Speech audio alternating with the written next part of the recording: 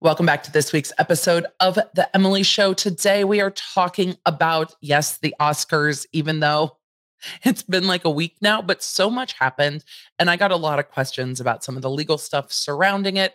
And so we're just going to do a recap, everything that's happened, what comes next, or what can come next. And then we're going to be talking about the recent ruling in the Ghislaine Maxwell case where her motion for new trial was denied. I was pleasantly surprised by that ruling because, if you've listened to my episodes on this, I'm like, I don't know how we get around this new trial. And it's very interesting to see the way the court reasoned through it. So we will be looking at the most relevant parts of that 40-page ruling that went down on Friday, April 1st. Lots happened on Friday. And I kept being like, well, this is not a joke, but it's April Fool's Day. What is even happening? So welcome to April. There's a lot to talk about. And we are going to just get into this episode because there is so much to talk about. Hey there. Welcome to The Emily Show. I'm your host, Emily D. Baker, badass lawyer and everyone's favorite legal commentator, breaking down the legal shit in the news and pop culture stories you want to talk about. I've been a licensed attorney for over 15 years. I'm a former prosecutor, and I'm a big fan of the cursey words. So let's break it down.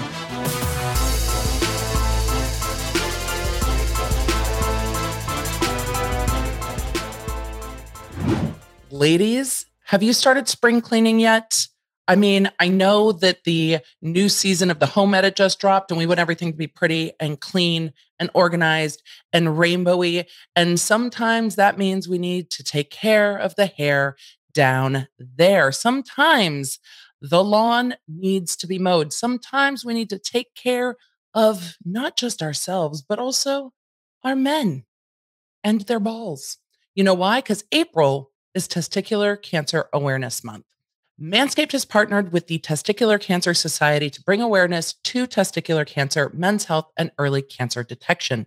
Manscaped is committed to raising awareness for the most common form of cancer in men ages 15 to 35 and giving support for fighters, survivors, and families impacted by testicular cancer as a part of their We Shave Balls initiative.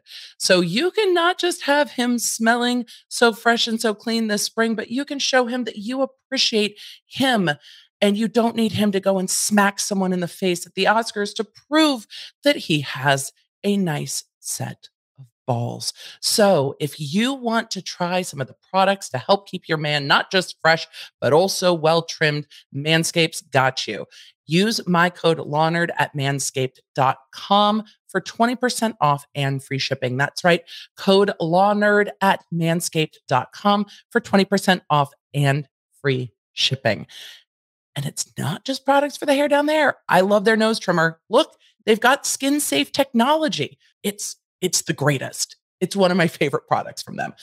So go give it a try. You've got the code, get your 20% off, and let me know what you think. We should get back to all that is today's episode. Thank you, Manscaped, for sponsoring. Let's get into it. So some weeks we start with a quote, and this week is definitely one of them. Quote, "Me and Jada Pinkett Smith got all dressed up to choose chaos. Will Smith." And maybe Juror 50. I don't know. Possibly. That was on Will Smith's Instagram before he attended the Academy Awards from that day. It was an Instagram reel and a TikTok of, well, I'll show you in a few minutes as we get into it. But the reason I wanted to talk about this, one, everybody's still talking about it. And you might be like, girl, we know. But there's a lot that happened that can have legal implication that I want to talk about. Also, it's the Oscars. It's one of the bigger nights of pop culture. And this is one of the more stunning things I've seen personally happen at the Oscars. I think we were all a little shook-ith. And so we're going to talk about like the rundown of what happened. Because man, oh man, did you see what happened at the Oscars? Now, for me, I was having tech issues. Since I've changed my setup for streaming and changed some of my tech, the tech issues have abounded getting things set up. I am very confident and maybe overconfident at this point that once that is sorted, that it will all just be fine. But there is nothing worse than ongoing tech struggles. It is so darn frustrating. So last week I was having a lot of camera issues and I was recording the podcast behind the scenes with the members in the Law Nerd community, both on Patreon and on YouTube. And I do that a couple times a month where the podcast is recorded with a live internet audience of the members. So they get the behind the scenes of how I record the episodes. And they got the whole behind the scenes experience on how long it took to sort out issues so I could even record. By the time I finished recording, it was quite late and the Oscars were well almost done. But because they were well almost done and because this incident happened towards the end of the show, when I came out, Dr. B and Travis were still watching and they were like, "You are not going to believe what happened." I'm like, "What?" So they rewound the telecast for me. This is before I had gotten onto social media, before I had seen anything. And I'm like, "No way." We rewound it a number of times just to be like, did that really happen? It was kind of like the Super Bowl with Janet Jackson's boob. It was like, did that really, wait. Did that really just happen? And then, the audio cut was very strange, but you could clearly see what Will Smith was saying. And now we've all seen, I'm sure, the unedited cut where you can hear what everybody's saying. And you know that Chris Rock said shit. And that's why it cut on the delay so that the FCC won't let me be or let me be me. So the FCC won't fine the Oscars. We'll see what the FCC does. Apparently, they've been getting complaints of people who were so outraged by the violence on their television. I'm like, do you live in America? Do you watch the news? Look, in the spectrum of violence that's on the television, I think the slapping at the Oscars is definitely on the milder end of the spectrum. But there were definitely people who complain to the FCC because they are outraged that this happened on the Oscars. If you have not watched, let me give you a quick rundown. During the 94th Academy Awards on March 27th, 2022, Chris Rock got up to present Best Documentary and was doing kind of the audience stuff, was talking about those that were nominated for Best Actor and made a joke about Javier Bardem, and then looked at Jada Pinkett Smith and said, "Jada, I love you. G.I. Jane 2, can't wait to see it." And then the camera pans to Jada rolling her eyes and looking not pleased. And then to Will Smith laughing. And then it pans back to Chris Rock and he's like, "Oh, that was a nice one." It's still my opinion that he's at that point responding to what he's seeing from Mr. and Mrs. Smith sitting there in the audience. And then he goes, "Uh-oh." And it seems like that's the point where Will Smith maybe got up and then the camera pans and shows Will Smith walking to the stage, walking kind of down the little runway there up to where Chris Rock is standing and slaps him right in the face. And then Will Smith turns around, like straightens his vest and walks back to his seat and just sits down. Chris Rock says, "Will Smith just slapped the shit out of me." And we only heard the beginning of that in the US because it cut because of the language. And then it pans back to Will Smith and you can see him yelling in the unedited cut that has come from other countries that's available on Twitter and elsewhere. You can clearly hear Will Smith screaming with his whole body, "Keep my wife's name out your fucking mouth." And you don't need to know how to lip read to see exactly what he's saying because it was a full bodied yelling experience. You can see Chris Rock going, "Dude, it was a G.I. Jane joke," and then trying to collect himself and saying, "Well, that was the best night in television," and then goes on to present. Will Smith, of course, goes on to win Best Actor, makes a tearful speech, and then goes out and parties at the Vanity Fair after party. But before the Oscars, before everything went down, we are going to take a look at that Instagram real quick because it gives a little bit of context. And I'm not going to play the audio because, one, I don't trust social media to not copyright claim me for playing the audio of something that is a TikTok and an Instagram when I share it on YouTube. But I'll tell you what the audio says.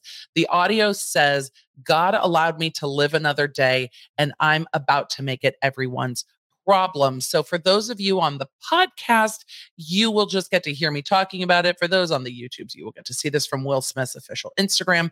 And it is him and Jada dressed up for the Oscars with that audio. Her, of course, in the green dress. They've got a green background.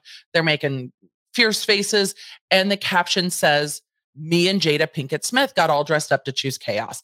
The comments under that, and there are now, let's see, 607,000 comments and over 9 million likes on that post. The comments are a fair split of what the hell just happened and I feel you, man, and stuff like that, which is exactly what we saw on social media after this all went down. So before the Oscars, it was choosing chaos. At the Oscars, we've just talked about. After the Oscars, Will went on and partied at the Vanity Fair party, dancing to his own music with Oscar in hand. But then on Tuesday, March 29th, he did release a statement on Instagram saying, quote, "Violence in all of its forms is poisonous and destructive. My behavior at last night's Academy Awards was unacceptable and inexcusable. Jokes at my expense are part of the job, but a joke about Jada's medical condition was too much for me to bear, and I reacted emotionally. I would like to publicly apologize to you, Chris. I was out of line and I was wrong. I am embarrassed and my actions were not indicative of the man I want to be. There is no place for violence in a world of love and kindness. I would also like to apologize to the Academy, the producers of the show, the attendees, and everyone watching around the world. I would like to apologize to the Williams family and my King Richard family. I deeply regret that my behavior has stained what has been an otherwise gorgeous journey for all of us. I am a work in progress. Sincerely, Will." Now, he references Jada's medical condition. She has alopecia. She has been talking about it openly. She has shared that it has been a struggle, but she's also shared that she loves her bald head and doesn't really give a fuck if anybody else likes it or not. So there's been, even from what she's put out, some mixed statements, I thought, about her or her hair loss. And it's something that maybe is a low blow, but I don't see where words result in violence as something that's okay, which surprised me that so many did when I went to social media after this to see. Unless, of course, those words are immediate threats of harm and violence, which require action, and that becomes a self-defense thing. That's not an assault or a battery. And we're going to talk about what this is, in my opinion, in a little bit. But Will was not the only one who made a statement right after the Oscars. Jada also put a statement up on her Instagram on the same day saying, "This is a season for healing and I'm here for it." No caption, no quote, no nothing, just "This is a season for healing and I'm here for it." And that's really been all that she's said about this incident. Then on April 1st, we get breaking news that Will Smith is resigning his position with the Academy, or his membership with the Academy. I think this is in response to the Academy's statement, and we will get to their statements in a moment. But he said in that statement, quote, "I have directly responded to the Academy's disciplinary hearing notice," which we know came on the 30th of March, based on the Academy releasing a statement on that day. And he goes on to say, "I will fully accept any and all consequences for my conduct. My actions at the 94th Academy Awards presentation were shocking, painful, and inexcusable. The list of those I have hurt is long and includes Chris, his family, many of my dear friends and loved ones, all those in attendance, and global audiences at home. I betrayed the trust of the Academy. I deprived other nominees and winners of their opportunity to celebrate and be celebrated for their extraordinary work. I am heartbroken. I want to put the focus back on those who deserve attention for their achievements and allow the Academy to get back to the incredible work it does to support creativity and artistry in film. So I am resigning from membership in the Academy of Motion Pictures, Arts, and Sciences and will accept any further consequences the board deems appropriate. Change takes time, and I am committed to doing the work to ensure that I never again allow violence to overtake reason," which I know this statement was provided to People and Variety and other outlets by his team. Of course, he has a PR team, but I want to know what you think about this. Does it ring genuine to you? Does it ring as a you're about to get fired, so you're just going to go ahead and quit so that you can exit gracefully? Do you think it's a statement to show the Academy that he's taking responsibility? Do you think he is embarrassed and horrified, or does him out dancing and partying that night change that opinion for you? And there were some things that have given me pause in all of this on how I felt about it. And one of those things was the Academy's statement. Now, the night of the Academy Awards, the Academy put out a statement saying, quote, "The Academy does not condone violence in any form. Tonight, we are delighted to celebrate our 94th Academy Awards winners who deserve this moment of recognition from their peers and movie lovers around the world." And I felt like they were trying to distance everyone from it. It's like, no, look over here. Look over here. It's like, that's not going to work, boo. The headlines in People and elsewhere were that the Academy asked Will Smith to leave the Oscars, but he refused. And in a statement released to multiple press outlets by the Academy, they said, quote, "Things unfolded in a way we could not have anticipated. While we would like to clarify that Mr. Smith was asked to leave the ceremony and refused, we also recognize we could have handled the situation differently." The statement then goes on to say, "The Board of Governors today initiated disciplinary proceedings against Mr. Smith for violations of the Academy's standards of conduct, including inappropriate physical conduct, abusive or threatening behavior, and compromising the integrity of the Academy." They then say, consistent with the Academy's standards of conduct as well as California law, Mr. Smith has been provided at least 15 days notice of a vote regarding his violations and sanctions, and the opportunity to be heard beforehand by means of a written response. And it sounds like from Will's statement that he did make a written response 2 days later, and that written response included him resigning his membership to the Academy. It then goes on to say, at the next board meeting set to take place on April 18th, the Academy says they, quote, "may take disciplinary action, which may include suspension, expulsion, and other sanctions permitted by the bylaws and standards of conduct." It then concludes by saying, quote, "Mr. Smith's actions at the 94th Oscars were a deeply shocking, traumatic event to witness in person and on television. Mr. Rock, we apologize to you for what you experienced on our stage and thank you for your resilience in that moment. We apologize to our nominees, guests, and viewers for what transpired during what would have been a celebratory event." Sorry, what should have been a celebratory event. So, with all of that, it sounds like Smith's response to the disciplinary proceedings that have been initiated was to resign his membership in the Academy. The impact that has, and I did a quick little reel where I had read a number of things that said it could impact his nomination status, his ability to win, but that's only if there's disciplinary action taken by the Academy. Resigning membership means he can't vote, but he can still be nominated and attend awards shows, etc. But not being able to be nominated is something the Academy can do depending on what sanctions they deem is appropriate, including expulsion from the Academy, which could include more drastic measures than just not being able to vote on future Academy Awards. Now, what's so interesting about this is that the next day, TMZ and other outlets reported, and TMZ's headline said, "Will Smith, Academy lied about asking him to leave, ... sources." And it says, Will Smith was never asked to leave the Oscars after he slapped Chris Rock. In fact, the opposite is true. He was told by the producer of the show he could stay.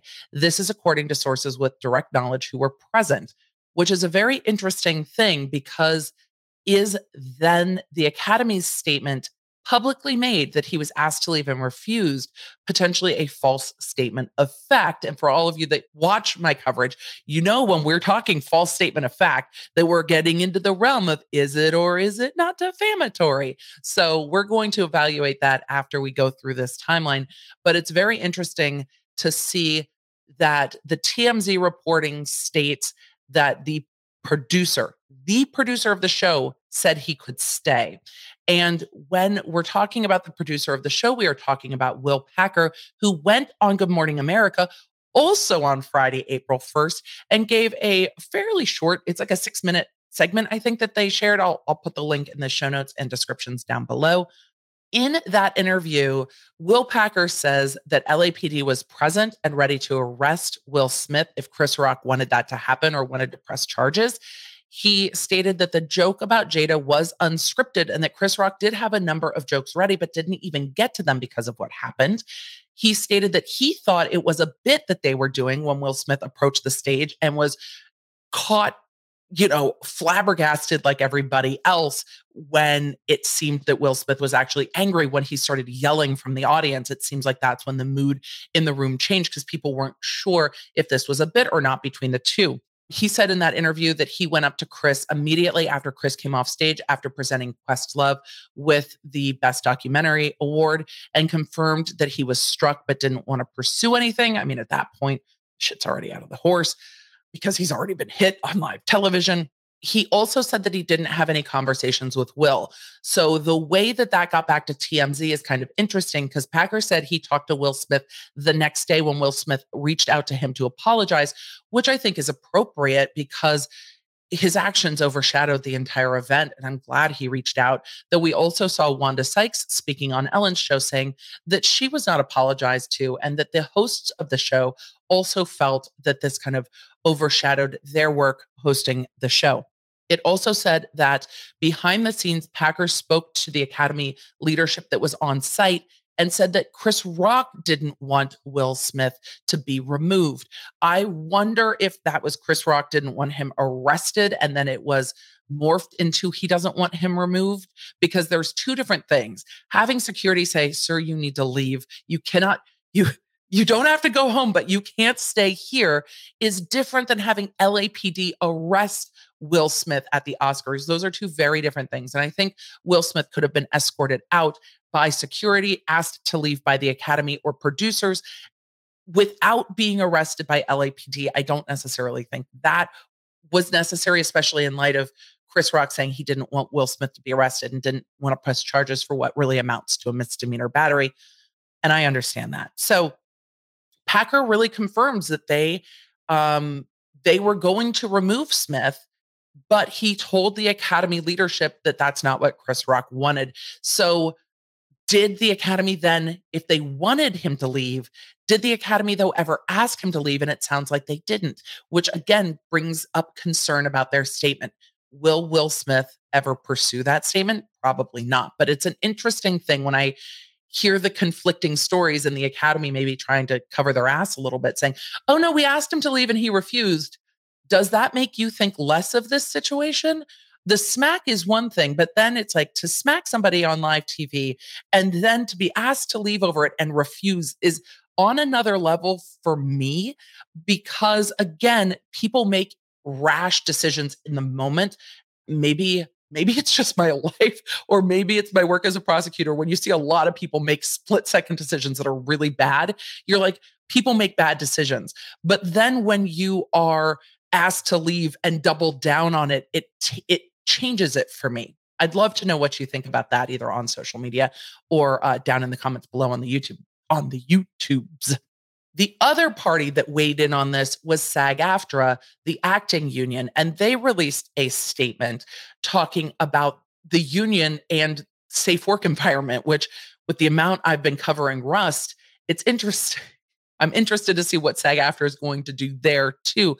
But what they said in their statement shortly after the Oscars was, quote, "As the union representing presenters and other performers working on the Oscars, SAG-AFTRA is focused on ensuring our members always work in a safe environment.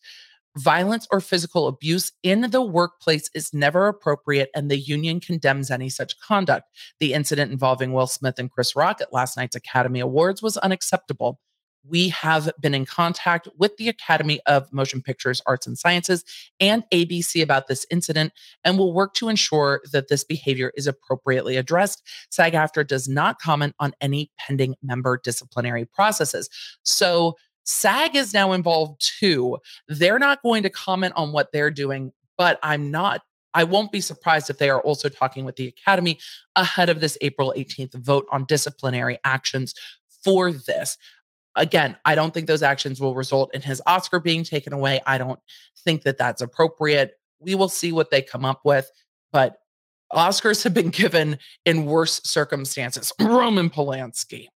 So I think if they do try to take his Oscar, that people will be furious because the tenor on social media was so split. And I haven't seen that much of a split in like my real life. But in my social media life, you see a fairly big split on social media with people saying, well, that's what Chris Rock gets. The joke was a low blow and you get hit in the face. And then a lot of others saying, violence isn't the appropriate response to words. So no, it's not okay to just smack somebody in the face because you don't like what they said. It was very interesting watching Heather McDonald, who runs the wonderful Juicy Scoop podcast, talk about her own experience as a comedian and as someone who's been slapped in the face on television. I'm going to link her episode down below too, but Heather was talking about working on the Chelsea Lately show and being part of a bit where she didn't know that the end of the bit was her getting hit in the face, and she got slapped in the face and was stunned. And no one really said anything about it or checked on her or told her it was coming. And she was completely shocked by it. And even retelling this story years later, you can see the emotion there. And it's interesting for me to see the perspective of other comedians. That's not something that I do, but I have been on stages. I don't generally talk about the audience much, but I've been on stages too, up there by yourself, doing presentations and talks in my TED Talk and others. And I don't know how you would respond. Like the fight, flight, freeze. I don't know how I would respond. Probably not well if somebody tried to approach the stage. I imagine that being a tremendously uncomfortable moment, with lights being in your face and not really understanding what the other person is doing or thinking, and it just being so out of context. So when I saw that Chris Rock was going to be performing shortly after the Oscars, I was, like everyone else, very interested in what he was going to say. And he spoke on March 30th. He was in Boston at his first show after the assault and opened the show with, "What's up, Boston? How was your weekend?" Now, this show sold out after this happened. He was met with a standing ovation, and he told the crowd then that he was still processing it and he might talk about it at some time in the future. And I have a tremendous amount of respect for that statement. And it's sometimes easy for us to forget that not only people are people, but we need time to process things that are shocking, traumatic, that we have strong emotional connections to. Like when you have strong emotional connections in your brain or a strong emotional response, sometimes the logical processing just yeets itself right out the window until a later point in time. And I really respect that he said, I still need time to process. And I feel like our world has gotten very fast with the social media where people want to have an opinion real quick. And I have done this too. I am definitely not exempt here. And you're like, oh, this is happening. I want to talk about it. I want to see what other people are saying about it. I sometimes want to process it en masse with the group. And that's maybe not always the best approach to take. But it's interesting watching it happen in real time. And that's what we saw the night of the Oscars. I saw so many tweets of people saying, I want to get into Clubhouse, which is a social audio app. I want to be in Clubhouse talking about this. We want to process things as a group. And sometimes on social, it's not easy because what you say in your initial processing might not be what the conclusion that you come to down the road with processing. And in a world of social media, that initial response might not be a great one, but it will never go away when it's processed on social media. And it's something I have to remind myself of, even when I want to have a conversation about something that I need to take a pause to process. And it's something that I remind my kids about as they're going to enter a world of social media as well, that when you process in real time on a public forum that never goes away, that can come back around on you. And so I respect Chris Rock for saying, no, we need time to process. And we do, as humans, need time to process. And I think, and I hope that we see people saying it more. Hey, I need time to process this more before I have an opinion, before I make a statement, before I respond. And I think there's a lot of pressure on celebrities and people of note and people with large followings or audiences to respond to things sort of immediately. And I hope that we start to see an understanding that people can't always respond immediately. They do need to process. And that's a genuine thing. That is a thoughtful and considered thing. And I think it's an appropriate thing that I hope we see more people saying, I just need a little bit more time to process this before I make a public statement on it. I want to take a minute to remind you that it's the beginning of the month, and that means we have a members only live stream coming up for all of you in the Law Nerd community. If you have not joined our Law Nerd community yet, now is a perfect time to do so. LawNerdsUnite.com will get you to our Law Nerd community on Patreon, and you can choose what level of membership you would like to not just support me and support the show, allow me to talk about topics that are not always the YouTube friendly, and to get behind the scenes and additional content and behind the scenes conversations with other law nerds on the topics that are happening. It's where I put up the members only I Have Thoughts podcast, breaking down the things I have thoughts about. Sometimes it's behind the scenes. Sometimes it's a deeper dive into the topics we're covering, not just the law, but also my thoughts, my feelings, confusion, pondering, all the things. And we have monthly members only live streams, which is a great way not just to interact with the Law Nerd community, but to interact with me as well, because those live streams have just the members on them. And we really get to dive into topics. There are more DA story times there and a lot of fun. So if you've been considering it, come on over and join the Law Nerd community right now at LawNerdsUnite.com. Memberships start at just $3 a month. I would love to have you. And don't forget to say that the podcast sent you. Let's get back to today's show. So let's talk about the legal implications here. First of all, we've got a conversation to have around defamation by the Academy. Here's the thing. If you're making a statement that Will Smith was asked to leave and didn't, and that's not true, is that a false statement of fact that can be reputationally damaging? Maybe. And in fact, we're already seeing Will Smith projects get put on the back burner from Netflix. That news just came out yesterday. So yesterday from when you're listening doesn't help you. April 2nd, yesterday for me. So we're already seeing Netflix moving away from Will Smith. Now, whether it's because he was asked to leave or because of the slap is going to legally be very difficult to parse. But could Will Smith bring an action for defamation? Is there a question there? Could there be people who said, look, man, I can understand. I don't approve or endorse slapping someone in the face, but I can understand making a bad decision in the moment. I can understand that. But then when you have a minute to reflect and you're asked to leave and you just like throw up the middle finger deuces and refuse to do it, then I have that's another level of disrespect and not giving a fuck. And it's different. So could that be a situation? Maybe. For defamation, you need that actual malice because Will Smith is a public figure. But that just means that the statement's published, liable. The statement's published with knowledge that it was false or reckless disregard to whether it was false or not. Wouldn't the Academy know if they asked him to leave or not? And wouldn't they know if he refused or not? I think we've got a false statement of fact about the person, knowledge or reckless disregard that it was false, but did it cause harm? And that's the question. But that's something that can be proven in times to come. I don't know, y'all. I think there's an argument there for it. I want to know what you say.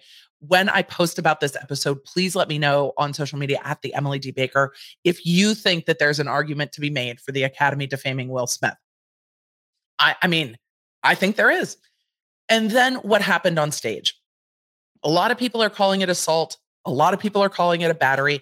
I thought it might be helpful to just take a little law minute to review what those two things are and what they mean. Legally, assault and battery are different things. Practically, a lot of states either have assault statutes or battery statutes, or sometimes both. Also, assault and battery can be a criminal cause of action. The police are involved, you can go to jail, things like that. Or a civil tort. You, as an individual, sue another individual for a harm that you're saying that they've caused you, with generally money being the remedy, but other things can be remedies as well. So criminal or tortious conduct, and then an assault versus a battery. An assault is the threat or use of force on another that causes the person to have a reasonable apprehension of imminent harmful or offensive contact. So imminent contact, not contact. The reasonable apprehension is the thing. The fear, really, that this is going to happen the moments before. And then a battery is the application of force to another, resulting in harmful or offensive contact. So the application of force to another can be grabbing a purse and pulling on their arm, knocking something out of someone's hand, knocking a hat off their head, slapping them in the face, all the way up to all of the other types of, harming someone. But an assault can be, and this is, Emily, are you pulling this from a case that you had when you were a young DA? Yes, I am. I had a case where someone was trying to take back a car that had been repossessed off the repo lot. And so that would have been a theft of the vehicle. And the poor individual that was working, like the woeful soul that had to work at the repo lot that day was like, lady, please, I'm going to lose my job. You can't take the car. You have to pay for it. Like, it's been repossessed. Like, I am going to lose my job. Don't. She had still her set of keys. So had gotten into the car, turned it on, it was revving the engine. And this individual that works at the lot is standing in front of the car going, please don't take the car. I don't want to lose my job. Like, this is my job. Pay for the car or pay for the back car note and talk to my boss. But please you can't leave with this car. I will lose my job. And so the driver trying to take back the car started revving the engine and like jumping the car towards the person, not hitting the person with the car, but jumping it towards them. And the person was terrified that they were going to get run down with the car and ended up leaping out of the way. The car was taken off the lot and it was resolved later, but it was an assault with a vehicle because the individual was terrified that they were going to get hit by the car, but they weren't actually struck by the car because they got out of the way. So hopefully that's a helpful distinction between assault and battery. Or if you like hurl something at someone, a plate, a shoe, a knife, a rock, and it doesn't hit them, but they're afraid it's going to hit them, then you have an assault, but not the resultant battery because you don't have the harmful or offensive touching. I interchange the two when I talk about them because our language, our common vernacular interchanges the two so often. But yes, technically a battery in California, a misdemeanor 242 battery, which is again punishable by like a $2,000 fine and 6 months in jail and not more. And it really is just the willful and unlawful use of force or violence upon the person of another. So the slap in the face absolutely counts as a misdemeanor battery in California. And with that recitation of law, hopefully you all are now like, oh, well, Emily, I know the difference between an assault and battery, and I even have an example to use to explain it to others. I feel so wise. Good for you. Gold star. This is definitely first year crim law shit. The way I loved my crim law professor, my 1L, I adored my crim law professor, my 1L. It was absolutely my favorite class. Criminal law was it was always my favorite. I loved criminal law. I loved criminal procedure. I loved all of it. Loved it. Are you shocked? No one is surprised. Speaking of criminals, it's time to talk about Ghislaine Maxwell. So the briefest of brief road so far on this, Ghislaine Maxwell was a known associate of Epstein, was tried and convicted of trafficking minor individual girls. I don't know why I said individual, minor girls for the purposes of exploitation. And Emily, are you pulling some of your words so that the YouTubes don't get rageful at you? Yes, I am. Eventually, I might just have to do an uncensored version for the audio only and a censored version for the video. I'll consider it. But for now, we are going to try to make it as YouTube friendly as possible. But with that, she was convicted. Shortly after her conviction, one of the jurors in the case started talking to international media about their experience as a juror. During an interview with the BBC, that juror was talking about how they had shared with the other jurors their own experience as a victim of SA when they were a minor, and that they were helping educate the other jurors about the way memory works after something like that, that perhaps they should give the victims the benefit of the doubt because they remember some details and not others. And it can be tricky when you've gone through something traumatic like that. And the interviewer asks, well, weren't you asked about that history on the juror intake form. And the jurors, like, they don't ask you that. They asked about like friends and family, but they didn't ask about me. And the interviewer confronted them and said, no, I'm pretty sure it's question number 48. And you see the juror have that literal, oh shit moment where they're like, oh shit. And that actually plays into the judge's decision in denying the motion for new trial. So after that interview, the prosecution brought to the court's attention that a juror had been giving interviews and there seemed to be an issue. I speculated at the time that the prosecution knew what juror that was, looked at their juror form and went, oh, they didn't answer that question honestly. And we didn't question this juror about that history during voir dire. Motions ensued. Glenn's team has asked for a new trial to be granted based on this juror's failure to disclose their past prior history so that they could have been asked about it during the voir dire process where you question jurors to make sure they don't have any implicit or explicit bias against the defendant because the defendant has a right to a fair and impartial jury. And that is what the judge was deciding after pulling juror 50 in for a hearing. And that motion has now been denied. And we're going to go through a bit of what the judge said about that and why. So as a practical matter, this means that Maxwell will go forward to be sentenced in June. We will see the sentencing memos come out, and I will cover those when they do. We'll see how much the prosecution is asking for. But the judge made it very clear in this ruling or after this ruling that sentencing was going to proceed forward. Now, Maxwell's team may very well appeal this ruling. But remember, as you're listening to me break this down, the appellate court will not find new facts. They will only look at the reasoning and the law as the court saw it. So if they determine that the trial court judge in this case, Judge Allison Nathan, but last name Nathan, determined or misinterpreted the case law holding, then they can change it or say, go back and do it again. But they can't say, no, we don't think this juror is credible on the record. The findings of fact stay with the trial court judge. The findings of law can be interpreted by the appellate court, whether the judge misinterpreted the law, misapplied the facts to the law, what have you. And sometimes appellate courts use that as an opportunity to reframe how past cases have been interpreted. So it's not to say necessarily the trial court has done something wrong because the appellate court can say, hey, we know you applied this standard, but we actually now think the standard is this. And then everybody goes, oh, new things. Wonderful. So let's talk about what Judge Nathan said in a very detailed and thorough 40-page ruling denying the motion for new trial.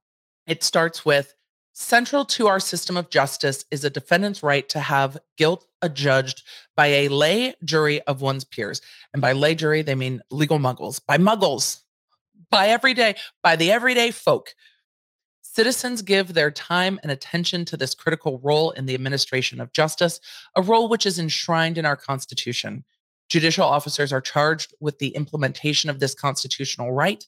In all cases, whether high profile or low, trial courts must ensure that only jurors who can fairly and impartially assess the evidence are seated on the jury. And once seated, the jury must be permitted to deliberate fully and frankly in an effort to reach a unanimous verdict. Trials entail significant investment of public and private resources. For all of those reasons, a verdict may be set aside only in the most extraordinary of circumstances. The court then goes on to summarize what has happened here and said, before the court is the defendant's motion for a new trial pursuant to Federal Rule of Criminal Procedure 33 on the basis that the juror provided inaccurate information during jury selection. Maxwell contends that the juror's presence on the jury violated her Sixth Amendment right to an impartial jury. Bearing these principles in mind, the court conducted an uncommon post-trial hearing. Although uncommon, the hearing was necessary because of incontrovertible evidence that Juror 50 failed to respond accurately during the jury selection process to a question on a written questionnaire about his history of SA. At the hearing, the court questioned the juror under oath and under penalty of perjury. The court inquired about whether his answers were false, his explanation for giving those answers, and how he would have responded to follow-up questions if accurate answers had been provided at the time of jury selection. This inquiry was limited by Federal Rule of Evidence 606, which prohibits a juror from testifying about the content of deliberations or his mental process in evaluating the evidence at trial. The rule embodies long accepted federal law and is an important safeguard of the integrity of the jury trial system. The hearing was further limited by Supreme Court and Second Circuit law that permits inquiry only if there is clear and incontrovertible evidence of potential misconduct by a juror. Why the court pointed this out so specifically is that there is a breadth of evidence that the juror used their own experience to persuade other jurors. But the court is not allowed to ask about what happened in the deliberation room. The court has to go back and pretend if this juror had answered this question honestly, what would the follow-up questions have been? And then what would the court have done with those follow-up answers? I imagine on appeal that Maxwell's team's going to be like, well, this juror knows now, like literally the shit's out of the horse. This juror knows that if the court finds that a new trial is needed, that this juror is individually responsible for Maxwell getting convicted and then that conviction getting overturned based on their own statements. That's a lot of pressure on an individual. So court, this is me arguing from Maxwell's team side, of course, this juror is now motivated to downplay any bias they might have had, different than how they might have answered at the time. Like we're so far down the road here, and this trial has been high profile, and this juror knows what the outcome's going to be if the court finds that this juror was biased because it's been in the media and social media. This person's not living under a rock, obviously. So I think we'll see arguments like that when this comes forward, or asking, hey, in this case where they've already made the statement in public, Rule 606 maybe doesn't apply because they're not, they've already stated this information in public and we can rely on what they said in public, or at least inquire about the things they've already publicly made known. We'll see what they argue. But the court goes on to say that based on the hearing record, the question before the court are whether juror 50 failed to answer honestly on a material question during jury selection, and whether if he had provided a correct response, the court would have struck him for cause because he was biased. And again, that's either explicit or implicit bias. Controlling law is clear that the question is not whether the defendant would have chosen to exercise one of her discretionary peremptory strikes against the juror had he accurately disclosed his prior essay. So it's only whether the court would have struck this person for cause due to actual implied or inferred bias under the McDonough case from the Supreme Court. They say that the limits on the nature of the post-trial inquiry serve the important interest in the finality of judgments. The court then goes on to conclude that the defendants have failed to satisfy the demanding requirements of the controlling Supreme Court decision. The court finds juror 50 testified credibly at the hearing. There are many reasons for that finding. He appeared to testify frankly and honestly, even when the answers he gave were the cause of personal embarrassment and regret. His incentive at the hearing was to testify truthfully or face criminal perjury charges. His tone, demeanor, and responsiveness gave no indication of false testimony. The court thus credits his testimony that he was distracted as he filled out the questionnaire and, quote, skimmed way too fast, end quote, leading him to misunderstand some of the questions. Assuming mistakenly that he would not be one of the 12 jurors selected from the hundreds of prospective jurors who had been summoned, he rushed through the questionnaire. This led to inaccurate answers. Juror 50's lack of attention and care in responding accurately to every question on the questionnaire is regrettable, but the court is confident that his failure to disclose was not deliberate. The court further finds that juror 50 was not biased and would not have been stricken for cause even if he had answered each question on the questionnaire accurately. At the hearing, the court asked juror 50 the same set of questions that it asked all prospective jurors who had indicated prior experience with SA on the questionnaire. These questions are typical of how trial court judges seek to assess potential bias and determine, based on the jurors' responses, whether the juror should be struck for cause. This is so because the key question is not simply whether an individual has had experiences similar to the issues that would be explored at trial, but whether the individual can serve fairly and impartially. And then the court goes on to talk about different types of trials where jurors have stayed on, even though they've had similar experience, to what's being tried. Someone who's had a family member murdered not being struck on a murder case, victims of fraud serving on fraud cases, etc. The court says, thus, this court would not have struck juror 50 for cause if he had provided accurate responses to the questionnaire. The defendant's motion for new trial pursuant to Rule 33 is therefore denied. The court then goes on for, as I said, 40 pages and lays out not just their reasoning under the test from the McDonough case, but also their findings of fact about this juror's testimony and that testimony being credible, that this juror made an error, that error is regrettable, but it was not willful or deliberate, and that even if they had answered question 48, the answers to the follow-up questions that they provided at the hearing would not have risen to the juror being struck for cause because the court would not have found any type of bias. Therefore, this was regrettable, but it doesn't overturn the conviction. And I will be interested to see what Maxwell's team argues. They're going to argue it on appeal and what the appellate court does, but the court's findings of fact are pretty sound. The court was at the hearing. I'm not going to say, well, maybe this dude was a really good liar, because the court found that they were credible. And I'm not going to supplant my own judgment. I wasn't there. So I think we'll see arguments. We'll cover those arguments when we do see them. But for now, this conviction stands. I think that's probably a good thing. Whether this is legally the right result, we will see what the appellate court says. But for now, Ghislaine Maxwell should be sentenced for her convictions in June, and we will see how the prosecution proceeds on the other two outstanding charges for perjury. Because again, she still has 2 perjury charges that she has to go to trial on. So this case is far from over, but this podcast is not. This podcast is over. So it is time to say goodbye. Goodbye, goodbye, goodbye, goodbye. I can't do Oingo Boingo tonight. My brain is so tired. So with that, I'm going to stay hydrated and mind my business. Well, we're going to mind everybody else's legal business, aren't we? We're not really minding our own business up in here. We're minding everyone's legal P's and Q's. Grab a glass. Say it with me.